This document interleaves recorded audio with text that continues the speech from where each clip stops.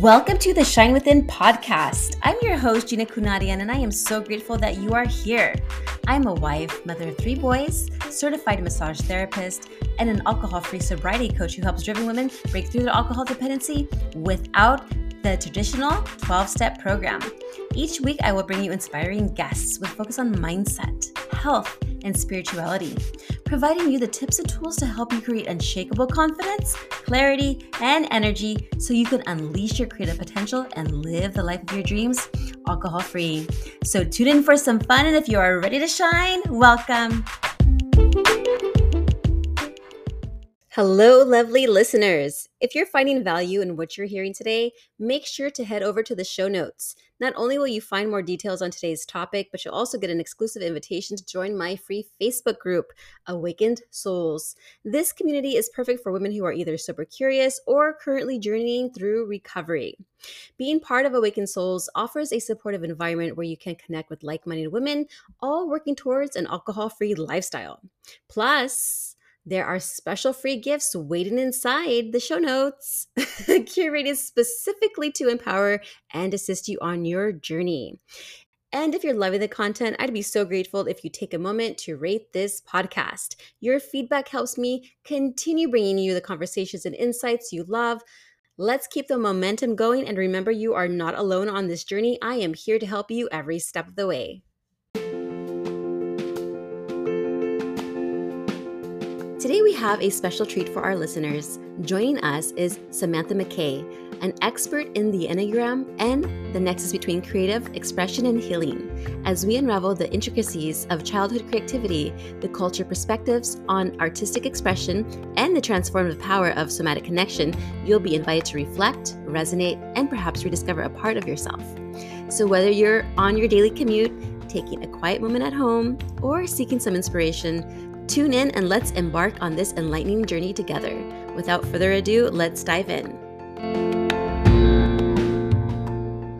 Welcome back to the Shine Within podcast. Meet Samantha Mackay, a spirited Enneagram coach and personal development aficionado from Australia, dedicated to steering others towards healing and self-expression without reservations.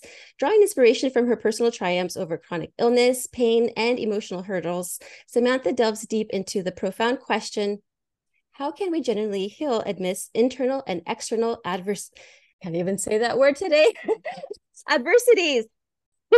Serving a global clientele, Samantha's latest venture, Creativity and the Enneagram, sheds light on the unique creative nuances of every Enneagram type. More than just a guide, Samantha's personal journey of reconnecting and nurturing her creative essence exemplifies the transformative power of self-awareness and resilience. Thank you so much for being on my show today, and I apologize for my stumbling of words. I wear glasses as well, but sometimes they have a big reflection on this. So I'm like, but we wing it. So I'm so happy that you're here, Samantha. Thank you so much for joining me today. Oh, it's lovely to meet you. Thanks for having me, Gina. I can't wait. I know. I was like already having a blast here. And we were just chit-chatting just for a couple of minutes. So let me go ahead and just start off by having you just share about the moment as a 5-year-old who felt discouraged from painting now to becoming an Enneagram mentor and a creative recovery coach. I've always loved painting. And I first started when I was little, and I distinctly remember sitting in the garage at home and painting this portrait. And it didn't look like anything. It looked like a bunch of smudges and piles. And, I was berating myself for the skin not being the right color and the lines not being fine enough. And you'd look at it now with that objective sense and go, well, yes, that's what a 5-year-old would paint, because as a 5-year-old, you don't have the skill or the practice or the learning or those things. But as a 5-year-old, you look at it and go, this isn't good enough. You're not good enough. And we take on those messages really on. And even though at the time it was me saying that to myself, I didn't make that up on my own. That message has come from somewhere. And every time throughout my teenage years that I tried to be creative, there'd be something that would either attack me or shut me down for it. And so when I became a lawyer, it felt like that was all I could do. And even though some people would see the law as a very creative profession, I looked at it and went, I can't do this for the rest of my life. This is not exciting. This is boring. This does not have enough creativity for me. And so I left and went on this journey of, changing careers a few times and trying to figure out what it all looked like. But along the way, I did a number of values exercises, but I did Brené Brown's exercise from Dare to Lead, where she wants you to find just one value, just one, which is incredibly challenging. And most exercises ask you to find 5 or 6. But for me, the one that stood out was creativity. And that made me realize that I needed to have it. And I tried to work part-time and have creativity in the weekends, and that didn't work. And I eventually realized I had to have creativity in everything I do. And that just kept guiding my decisions and what that looked like.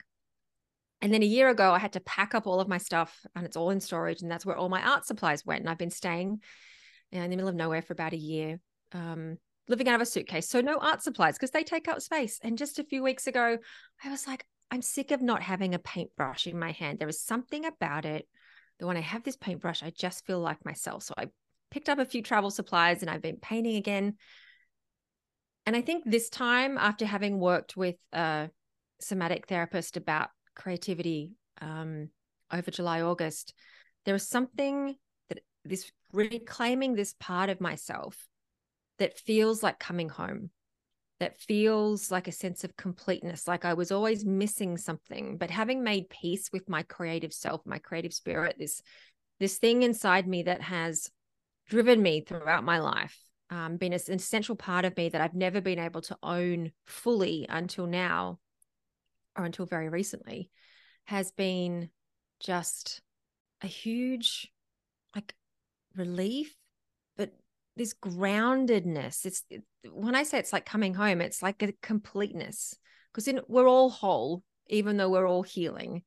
But there was something about, I really feel that wholeness now, because creativity is such an essential part of who I am, and also part of everyone, because I've always had this belief that everyone's creative, and that if only we could put more of our creativity out into the world would be such a better place, and everyone would be happier and more content, and problems would be solved. And yes, I'm a 7, so there's a slight little tinge of positivity that goes across all of that, and we'll talk more about the Enneagram later. But there's just this sense that we need more creative expression in the world, and how important that is for everyone, especially on a healing journey as well. Yeah, absolutely. Thank you so much for sharing that. And it's true. And everybody's different. So everyone will express their creativity differently. And that's a beautiful thing. And for me, I was not good at painting, but what surprised me one day is that I went ahead, I think I was maybe 17 years old, and they were doing a painting class, not by numbers or anything, but I was just following the instructor's direction, and we're doing a beautiful waterfall. And mind you, I was just doing stick figures. Never really had much of interest in drawing or painting, but this one I was like, let me just try this. Oh my goodness, my uncle, actually on my father's side, my father passed away when I was a baby, so he's my uncle. He's the youngest of the family. I gave him it, and he was like, "This is beautiful. Where did you get this?" And I said, "I painted it." He was blown away. So just by getting it out of my comfort zone, like I'm terrified of still arts and crafts stuff. I'm good at cooking and cleaning and things here and there, and maybe computers now. But just knowing that, getting out of that anxiety of, oh, I can't do it, and just doing it and putting it into action made a big difference. But unfortunately, I haven't painted anything since then. But I've learned my creativity side is a lot of different things. And I was sharing with you before that when I was drinking heavily, I didn't know who I was, obviously, because I was drinking heavily. I was lost. And it wasn't until I became sober minded and started learning more things and got a mindset mentor. And then I went ahead and started realizing some gifts that I had. And I think we tend to put ourselves, we're conditioned, right? I think we're conditioned to where we're not supposed to be greater than what everybody else is, like the norm. But I think people are now realizing their gifts and their potential and are emulating them beautifully now. So yeah, and talking about the Enneagram, I have just recently learned that. And for our listeners who are unfamiliar with the Enneagram, can you just briefly explain what it is and how it relates to healing and self-awareness? Oh, I absolutely will. But first, I'd just like to call back to what you just said about cooking and cleaning. Yeah. In that sense that they're not creative, but they are. They are creative acts because you're creating change in some way every time you do things. And so all of us are creative regardless of whether there's an artistic element to it or not. And that's one thing I'm really exploring with my Creativity in the Enneagram series, which we can come back to. But we're creative simply by having this conversation. That is true. Yeah, I didn't think about it that way. You're right. Neither did I. One of the people I spoke to pointed that out to me. I was like, oh, you're so right. And sometimes it's just acknowledging that we're creative in every moment, in everything we say, without necessarily appreciating it. Right. So the Enneagram is a psycho-spiritual tool for development. What does that mean? So it means that as adults, we have the work of maturing, becoming actual adults. So as children, we develop an ego, we develop a personality, which is essential for surviving our childhood challenges, the overwhelming feelings and situations that we don't have the resources to process. And all of us experience that in some way because that's just a part of childhood. And we have to develop an ego. That is essential. Our work as adults and adulthood is to go back and release all of that, to go back and process those wounds and things we couldn't as children, because we now have the resources. And when we do that, we stop being reactive. We stop, needing our addictive coping mechanisms as much. We stop needing to work as much. We create more space for expansion and to making different choices and not just following the same habitual patterns. And so the Enneagram shows us the patterns we're most likely to fall into by describing one of 9 types, although technically there's 27 types, and then showing you how you start to loosen the hold they have on you with specific practices and approaches and different things you can do. And so it's quite complex and multi-layered, but it really is a way to help us grow up as adults. It's on the basis that as adults, we're not actually grown-ups yet. We're just little kids running around in big bodies. Right. But it shows us the pathway of what it does mean to heal and grow out of the things that continue to dictate our life, which is how they're designed. We're designed with this inner protection system, but as adults, ideally we do the work to release the hold that has on us. Yes. And you mentioned the power of giving ourselves permission to heal. Now, how can someone take their first step, especially if they've been conditioned to stifle their own creative spirit? The first step is waking up, is acknowledging there is a problem, there is something missing, because until we acknowledge that, we can't take any action. So for someone that might mean, taking an Enneagram test or reading an Enneagram book and just becoming more aware of some of their their uncomfortable patterns. And generally we find our Enneagram type the worst one because it's so uncomfortable to be reflected back these unhealthy ways of being.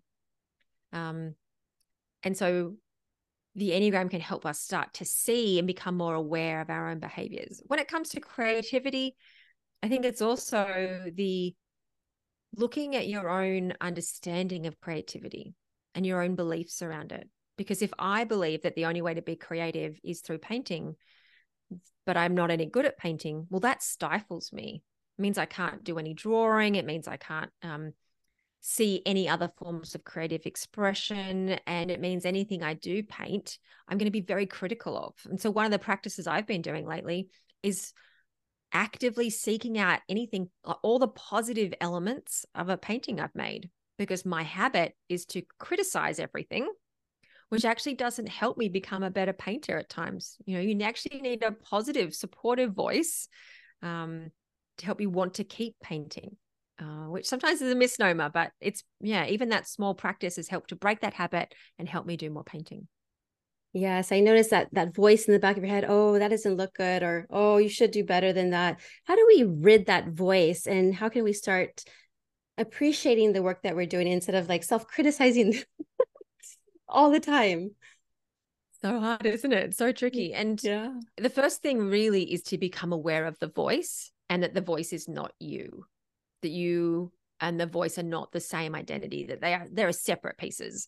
And so you can think of some people give the voice its own persona, as a way to create some space with it. Some people just see it as, like that's the inner critic, or that you can see it's part of your personality sort of lying to you in a way. And then when it comes to releasing it, once you've sort of observed it and really understand what's motivating it, is to try and do the opposite. So in my case, it's to bring positivity in. So as opposed to looking at my painting and going, oh, those trees look completely disheveled, I can go, you really enjoyed the way you played with the brushstrokes there. I really like the way you've used color. And I see there's a uniformity, I can tell they're trees. That's great, and really looking for what's positive as opposed to just criticizing the negative. But it's really hard, because I'll pick up a painting and the habit is so strong that I'll instantly start looking at the negatives and criticizing it, that it takes work to go, right, what's the positive about this? Right. So always kind of like look at the good in it, what's being created here is that you're actually creating it. That should be good enough. That's That right. you're creating it. I made it. I enjoyed making it. I got to play with paint and colors. Like, that should absolutely be enough, but we're conditioned that it isn't. And it's, how do you break that conditioning? Right. So I have boys, all boys, three of them, and two of them are little, 8. One's going to be 8 this weekend, and then the other one is 9. One is like the 9-year-old is like a massive artist. Like he is just like, wow. It's actually my stepson, and like really good skills. And then my son, then he draws, but it's so beautiful and he's so passionate about it. And then what's nice is see them collaborate. And I have the older one teaching the younger one how to draw Godzilla, because that's my little one's favorite character is Godzilla. And and I just love seeing them work together.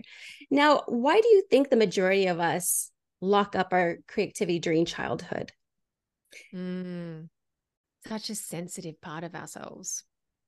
Yeah. And true creativity is, I think, the most authentic expression of our identity that we can possibly have, which means it's extremely sensitive to how the world responds to it. And so I think it's really, I think as children, we're prone to internalizing all sorts of, traumas and woundings and challenges. But I feel like the creativity part is particularly sensitive. But I might be saying that as a 7. But I think it's such a core part of us. So I recently read this book, The Myth of Normal by Gabor Mate. And he talked about us needing 2 things as kids: attachment and authenticity. And, attachment is to be attached to our caregivers and to know we're going to be taken care of. And authenticity is to express our true selves. But as kids, we have to choose attachment over authenticity every time for our own survival. And so our authenticity gets squashed. And so as adults, part of our work is to try and reclaim and refresh and reconnect to and bring back to light that authenticity, because it just didn't necessarily have space. We didn't get to choose it as kids for whatever reason. And there are multiples of reasons. Yes, the whole conditioning. Like a lot of us, a lot of parents I hear, luckily my mom wasn't like this, but they would say, stop crying or suck it up, or, there's no reason to be mad. But I think it's very important as children for us to, well, for us, I see I'm with my child's self. It's important for children to actually go through that emotion, and even adults too, of course. Don't get me wrong. Trust me. Now I make sure when I cry.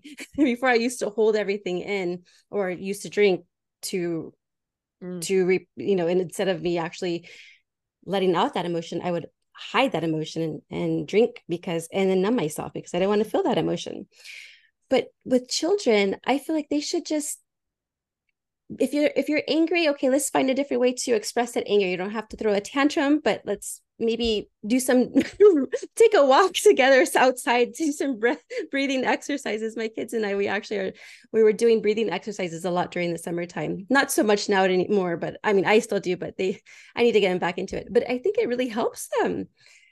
It really helps them just kind of center themselves. And then one of them said, oh, you know what, I'm ready to take on, fourth grade now. I feel so much better. Like, I'm like, oh wow, this is good. So these are good habits to have.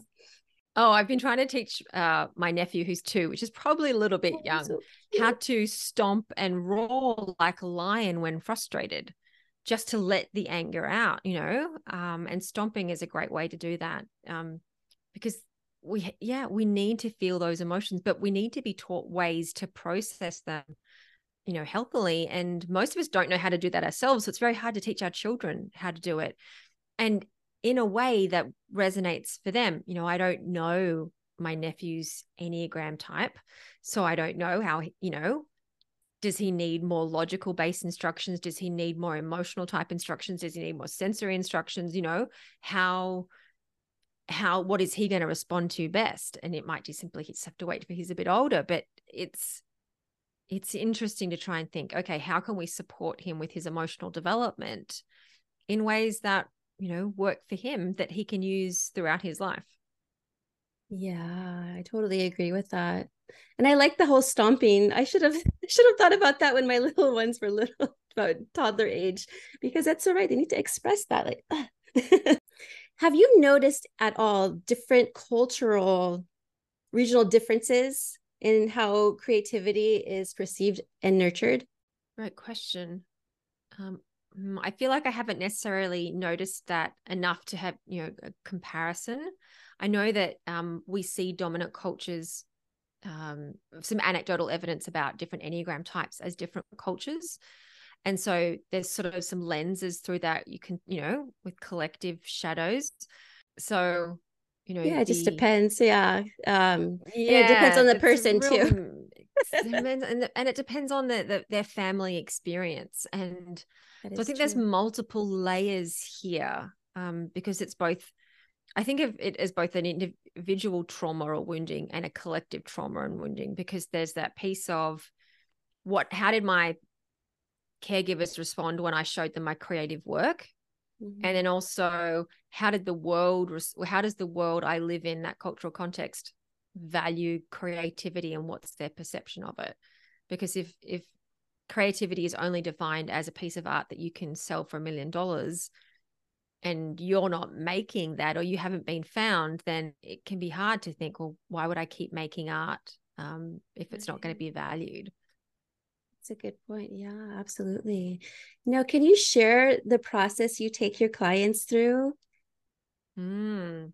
So the first thing we do is figure out their Enneagram type, because that very much sort of guides us as to how to work together, what are the kind of wounds we're looking for, and what are the patterns that might be keeping your creativity in. And so I'll give you an example of one of my clients who's a type 9. And type 9s are the ones we described as looking for harmony. They want to avoid conflict. And so they want to be very calm internally and have a very calm external environment. They've sort of got this very sort of friendly air. Some people think that means they're not hardworking. 9s are actually very hardworking, but on the one thing that matters to them. So if creativity matters to them, they're going to forget about it in order to do what the people around them want or need or is important to others in order to keep the peace. And so with my 9 client, we were identifying that pattern, and she does creative work. And so then what is it that we see happening when she tries to do her own creativity? And 9s are body types. Really focus what's happening in your body as you try to do this. Where are you trying to calm? Where is the anger? Because 9s have they go to sleep to their anger. And so in this sort of using these centers of intelligence and understanding it, we started using a screaming practice to try and access and release that anger and to bring more energy back into her body, so she had the energy to do her creative work.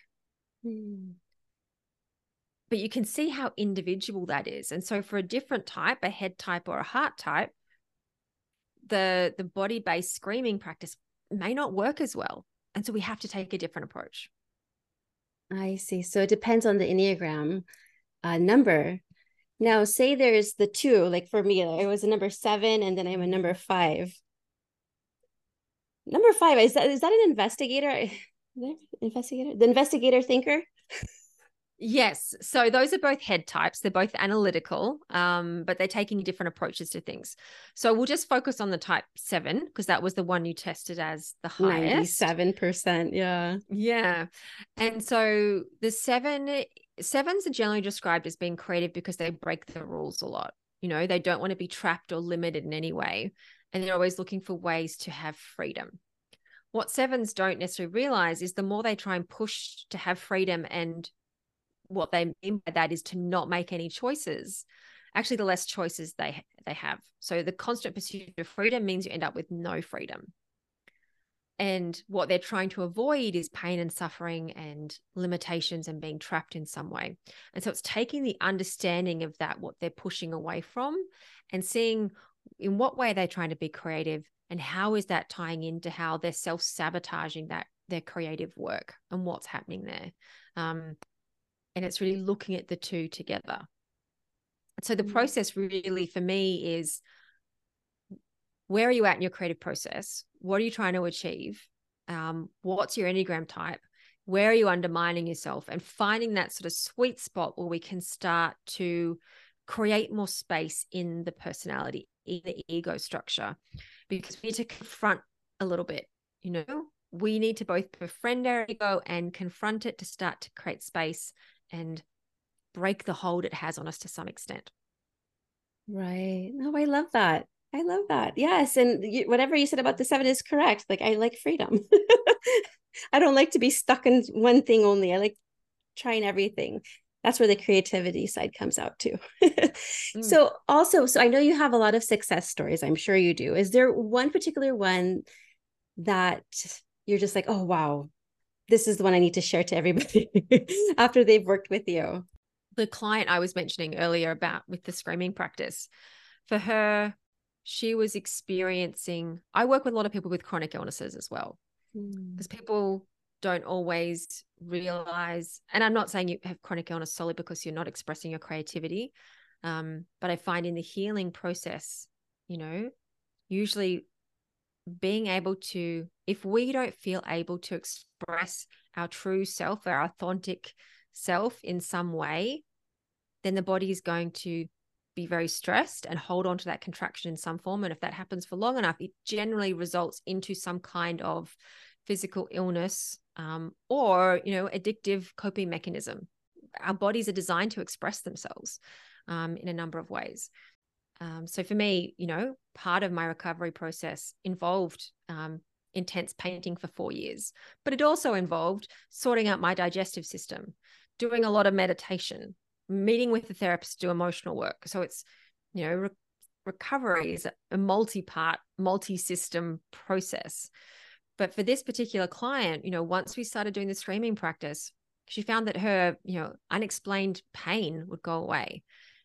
She started to realize how creativity was a spiritual practice, and it started to become easier to do. And we set up new beliefs and new systems to make it more just a part of her life, and create more space for it to happen. That's beautiful. Thank you so much for sharing that. Now, where can our listeners work with you? Because you're global, so you work with people that could be in the US, could be in different countries, not just Australia. No, I mostly work with people in the US or Europe, actually. So I cover a lot of time zones. Oh, nice. How's that working out? Because I can't imagine that. I guess yeah. I'm a morning person, so it actually works quite well. Oh, okay, good. I know, because some people are not morning people. That's right. And you have a YouTube page as well. I do, yes. I'm doing all these interviews with people who know their Enneagram type about what creativity means to them, because only the 4 and the 7 are generally described as creative. And I was like, well, if everyone's creative, what does creativity look like for the rest of the types? Because if society or even your Enneagram report is saying that you're not creative, then that's not giving you permission to embrace that side of yourself. And so these, fascinating conversations with people about creativity I've just learned so much for them. They've been completely eye-opening. So they're all on the YouTube channel, and there's more to come. And yes, or you can find me at my website, individuo.life. And I've got an Instagram, individuo_life. And it's really, people wonder about the name. It's really recognizing that recovery process is something we walk both alone and together. Some of it we have to do by ourselves, but we can never do it completely alone. So we heal in relationship with other people, as well as healing the relationship we have with ourselves. And so that's sort of what the name of the business really means to me anyway. I love that. And I was looking at your website, and I love your whole approach to healing on there's 9 principles, right? So Yeah. that's nourishing spirit, healing what's hidden, growing discomfort, emotional processing, grieving what's changed, power of permission, changing paradigms, accepting reality, and somatic connection. Ooh, can you talk to me a little bit about more of the somatic connection? Because I've been hearing that of somatic therapy a lot recently. It's so powerful, somatic connection, partly because we've become very head-centered and we've become disconnected from our bodies. And I remember when I worked with my first therapist, it was just realizing how much I was just a head walking around on a meat sack as opposed to, a full human. And so somatic connection is the knowledge and remembering that all the answers are within us and they're contained in our body. And so you could describe the unconscious mind as the body. We have brains in our gut and in our heart. There are enough neural pathways and connections to be, functioning brains operating in those 3 centers. And so somatic connection, and there are many ways to do it with many different modalities and practitioners, but it's about coming into the body and being able to listen to the sensations, get to know them better, and then listen for what they're saying. What is it your body is trying to tell you that because you haven't been listening, it's coming out in the form of pain or eczema or anxiety or depression or any other sort of illnesses? But, everyone's body has things to tell them regardless of the state of their health. And it's listening. And I find that when I do this process with clients, just the insights that come up are just astounding. But it's easier for certain Enneagram types of clients to access it more readily. For the other types, the head types especially, but also the heart types, it takes a lot more effort to learn that the rest of the body is there and to connect into it. But for me, it's remembering you've lived in your body longer than anyone else. No one has lived in your body. You are the expert of you. And so when we are healing, it sometimes seems easier or appropriate to outsource our authority to another expert. And we give all that authority away as opposed to holding on to it ourselves and remembering that our authority is in our body. We may not have studied for the years that the people we're consulting have, but they're meant to act as guides, not parental figures telling us what to do. And so to remember that we are the experts of ourselves because no one's lived in our body. No one else. It's just us. It's just But us. Yeah. yeah, but we've forgotten or haven't practiced or learned how to access the wisdom contained in our body. Yes, because I've suffered from a lot of childhood trauma, and I went all to my stomach. We were talking about the stomach and the heart. Everything was like anxiety there, and then later in life, I went to my chest. I had anxiety here. But when I was young, the doctor, we went to a children's hospital, and the doctor diagnosed me with IBS. Now, as an adult, thinking back then, like I didn't have IBS. I was going through some other stuff because I'm fine eating anything and everything works fine. But as I've gotten older and started paying attention with being sober, first and foremost, in my sober mind, I really start paying attention to my body, and it does talk to you. It tells you, hey, pay attention. Your back is hurting. And then I have to think, well, what was I doing? Okay. Well, then I'll have to stretch out, more breathing, do some physical activity that will strengthen those muscles around my back. And the next day I'm feeling much better. It's like, okay, so you're absolutely right. Your body is telling you something. It's there to guide us and to help us. It really is. Yeah, so much so. But I definitely ignored it for a long time. Yeah. So you had chronic pain and anxiety. I suffered a lot from anxiety too. How did you overcome it? Stubbornly. So I had my first real chronic illness in my teen years. But no one really thought of it like that back then. So it wasn't until I was 27 that I sort of acknowledged that I had chronic eczema and chronic pain. And at the time I was living in London, I was depressed and I had seasonal affective disorder and just all the things, insomnia and I'd already had, depression and anxiety, although I didn't realize I had anxiety because I was so used to managing such a high level of stress that being relaxed just feels weird to me. It took me a long time to calm down. So at this point in time, at 29, I'm covered in bandages, constant pain from my skin, having these sort of palm-sized oozing welts across my arms and legs. Things are bad. And I was still in denial, and until you wake up, until something wakes you up out of that, I can just keep soldiering on with this pain. Nothing changes. And the moment that wake up happened for me was I lost the most important thing to me at the time, which was my brain. I kept saying to myself, as long as I have my brain, that's all that matters. And I walked into the office one day, and I was a lawyer at the time running a case, and I looked at my case files, and I'd known that just a short while before I could look at the case files and essentially, have that sort of memory recall where I knew where everything was and could access it all very quickly. That sort of not photographic memory, but in that sort of vicinity. And I looked at these files that day and realized I had absolutely no idea what was in any of them. Mm-hmm. And now we might call that brain fog. I don't know if that's actually what it is. But that moment is what made me acknowledge it was time to start getting some help. And the journey to get that help, was times challenging, and you go forwards and backwards in your recovery process. But it was that moment that I finally went, okay, it's time to take this seriously. Right. I hear you. It's not a linear process. There's a lot of hiccups. I had many relapses in my drinking, but as long as you have the end goal and you want to continue bettering yourself and helping yourself, that's what we have to hold on to. Yeah. The hope that it'll get better.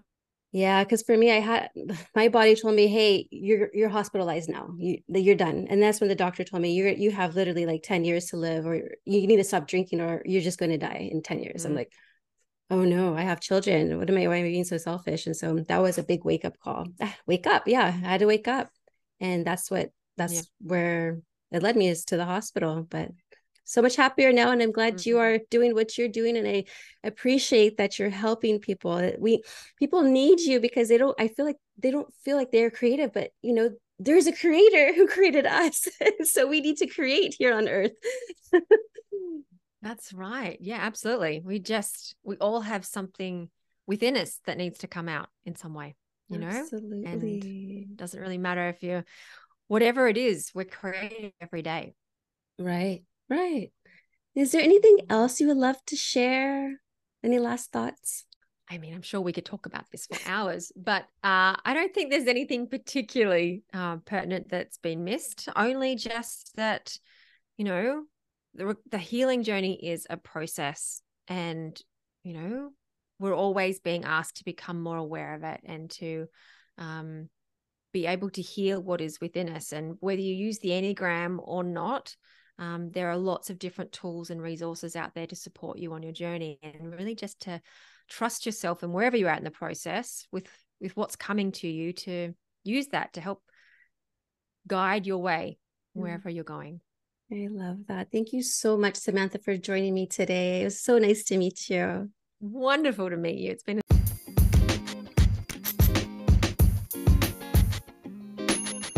To my cherished listeners, from the very depths of my heart, thank you. Every single one of you who've showered me with those warm 5-star reviews, your kindness shines so brightly. And if you haven't yet, know that your voice and support always matter. Your unwavering love has lifted us onto FeedSpot's esteemed list of best women's sobriety podcasts, and it truly warms my heart. With immense love and care, I've created something for you as well. Introducing the Overcoming Challenges mini course, crafted especially with the intention to guide and support you through life's varied phases, because we all deserve gentle guidance as we navigate life's tides. Furthermore, I have 2 heartfelt gifts for our listener family. One is a 7-day challenge, a tender beginning for those curious about sobriety, and the other, a personal sharing from my journey, 6-step blueprint to an alcohol-free life. This encapsulates the loving steps I embraced beyond AA and the traditional 12 steps that have nurtured my own sobriety journey. To embrace these tokens of gratitude and love, simply text GIFT, that's GIFT, to 1-855-649-6196. Again, that's GIFT at 1-855-649-6196. With all my love and deepest gratitude, I cherish each and every one of you.